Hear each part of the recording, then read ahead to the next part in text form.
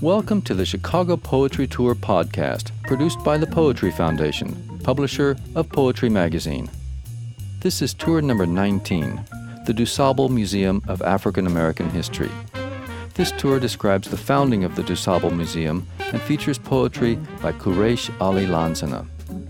The Chicago Poetry Tour is a multimedia tour of poetry written in and about Chicago. It features a wide range of poets, set in a variety of neighborhoods and landmarks. The tour explores 22 sites around the city and showcases the dynamic and legendary history of poetry in Chicago through archival and contemporary recordings of poets and scholars, local musicians, and historic photos. You can take the whole tour for free at poetryfoundation.org.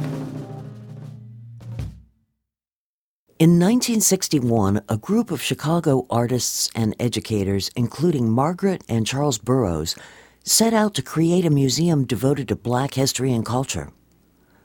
The collection began in the Burroughs home and was first known as the Ebony Museum.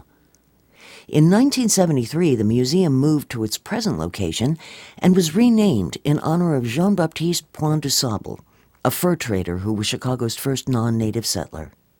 Today, it is one of the nation's premier institutions devoted to the art, history, and culture of the African diaspora. The DuSable's collection highlights the accomplishments and contributions of African Americans, but also deals with the history of the slave trade. When the sun comes back and the first quail calls, follow the drinking gold. You can see documents and artifacts from this shameful chapter in American history.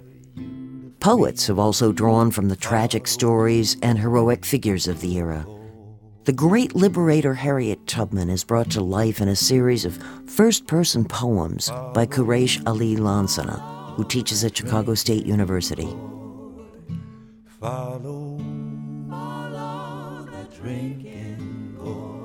This poem concerns Tubman's first trip back to Maryland, a slave state, 2 years after she had escaped to the north, leaving her husband behind.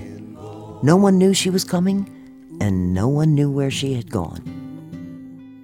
She did not tell her mother that she was leaving. She did not tell her brothers because she had learned that they were going to be sold south as a family on a chain gang. And she did not tell her husband, whose name was John Tubman. This was her first of many trips south to help others find their way to freedom. And so she made her first trip back to get John. She made her first trip back for love. The poem is called Long Way Home, and it's in the voice of Harriet Tubman. John, Lord knows you still vexed. Reckon me too if my wife stole off during sleepy night. God and the devil only souls up at that hour. Even if I knows she's about to be sold south, even if I knows she was leaving, and you did. You so troubled when I talk about leaving. Call me a fool. Call me Kudjo. 5 years with you, John. Your wife bout to be sold away. Just 'cause you free, this don't worry you none. You laugh. Dunno if I'd miss your laugh if I was in the South, though. Thank you, Jesus. Got a room in Philadelphia, John. Ain't big, but clean. 'Nough room for us, some cheering too. Yo, baby, I ain't too old just yet. Just round 31, I think. Make us a home, John. One where we's both free. Free from the lash's shadow. Free like the Lord mean. Got this suit for you, John. Ain't nobody worn these clothes before. Walk proud in these clothes. These is free man's clothes.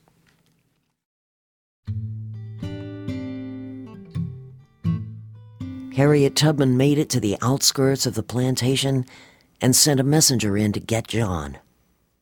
What she learned is that during the course of those 2 years, John Tubman had made other plans. The next poem is called Faithless. It's in the voice of John Tubman, but begins with one of Harriet's more famous quotes.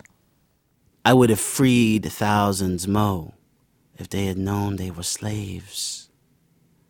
Faithless. Heard on the wind you come back for me.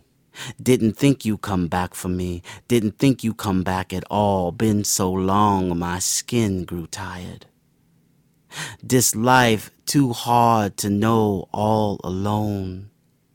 Caroline cover me just fine. She a quilt against the cold in my blood. She mend the torn spots in my soul. Ain't got no mind to leave this place. Go on, Moses, find your promised land. Mine's is here beside this fire, with folks we knows from when we's born.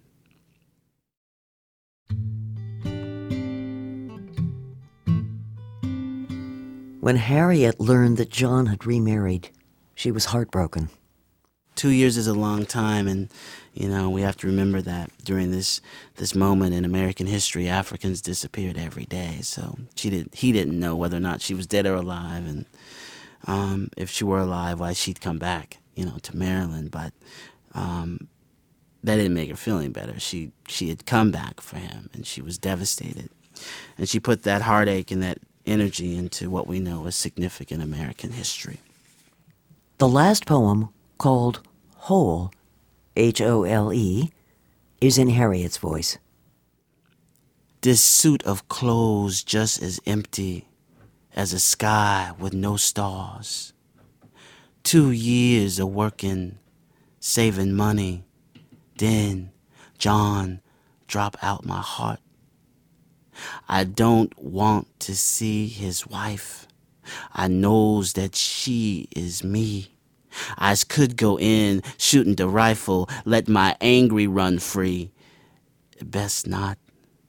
Just my temper rising, no use stoking dead fire. But to see his face one more time. Now, Lord, just you on high.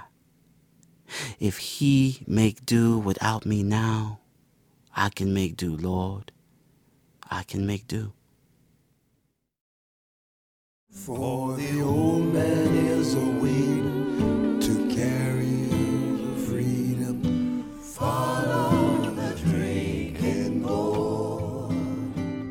For the old man is awaiting for to carry you to freedom. Quraysh Ali Lansana reading 3 poems from his book, They Shall Run, Harriet Tubman Poems.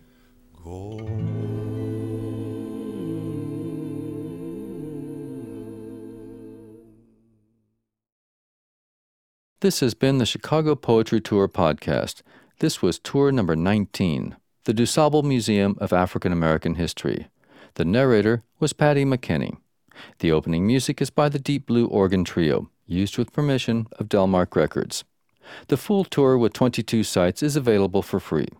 You can take the multimedia tour online or download audio files at poetryfoundation.org. I'm Ed Herman. Thanks for listening.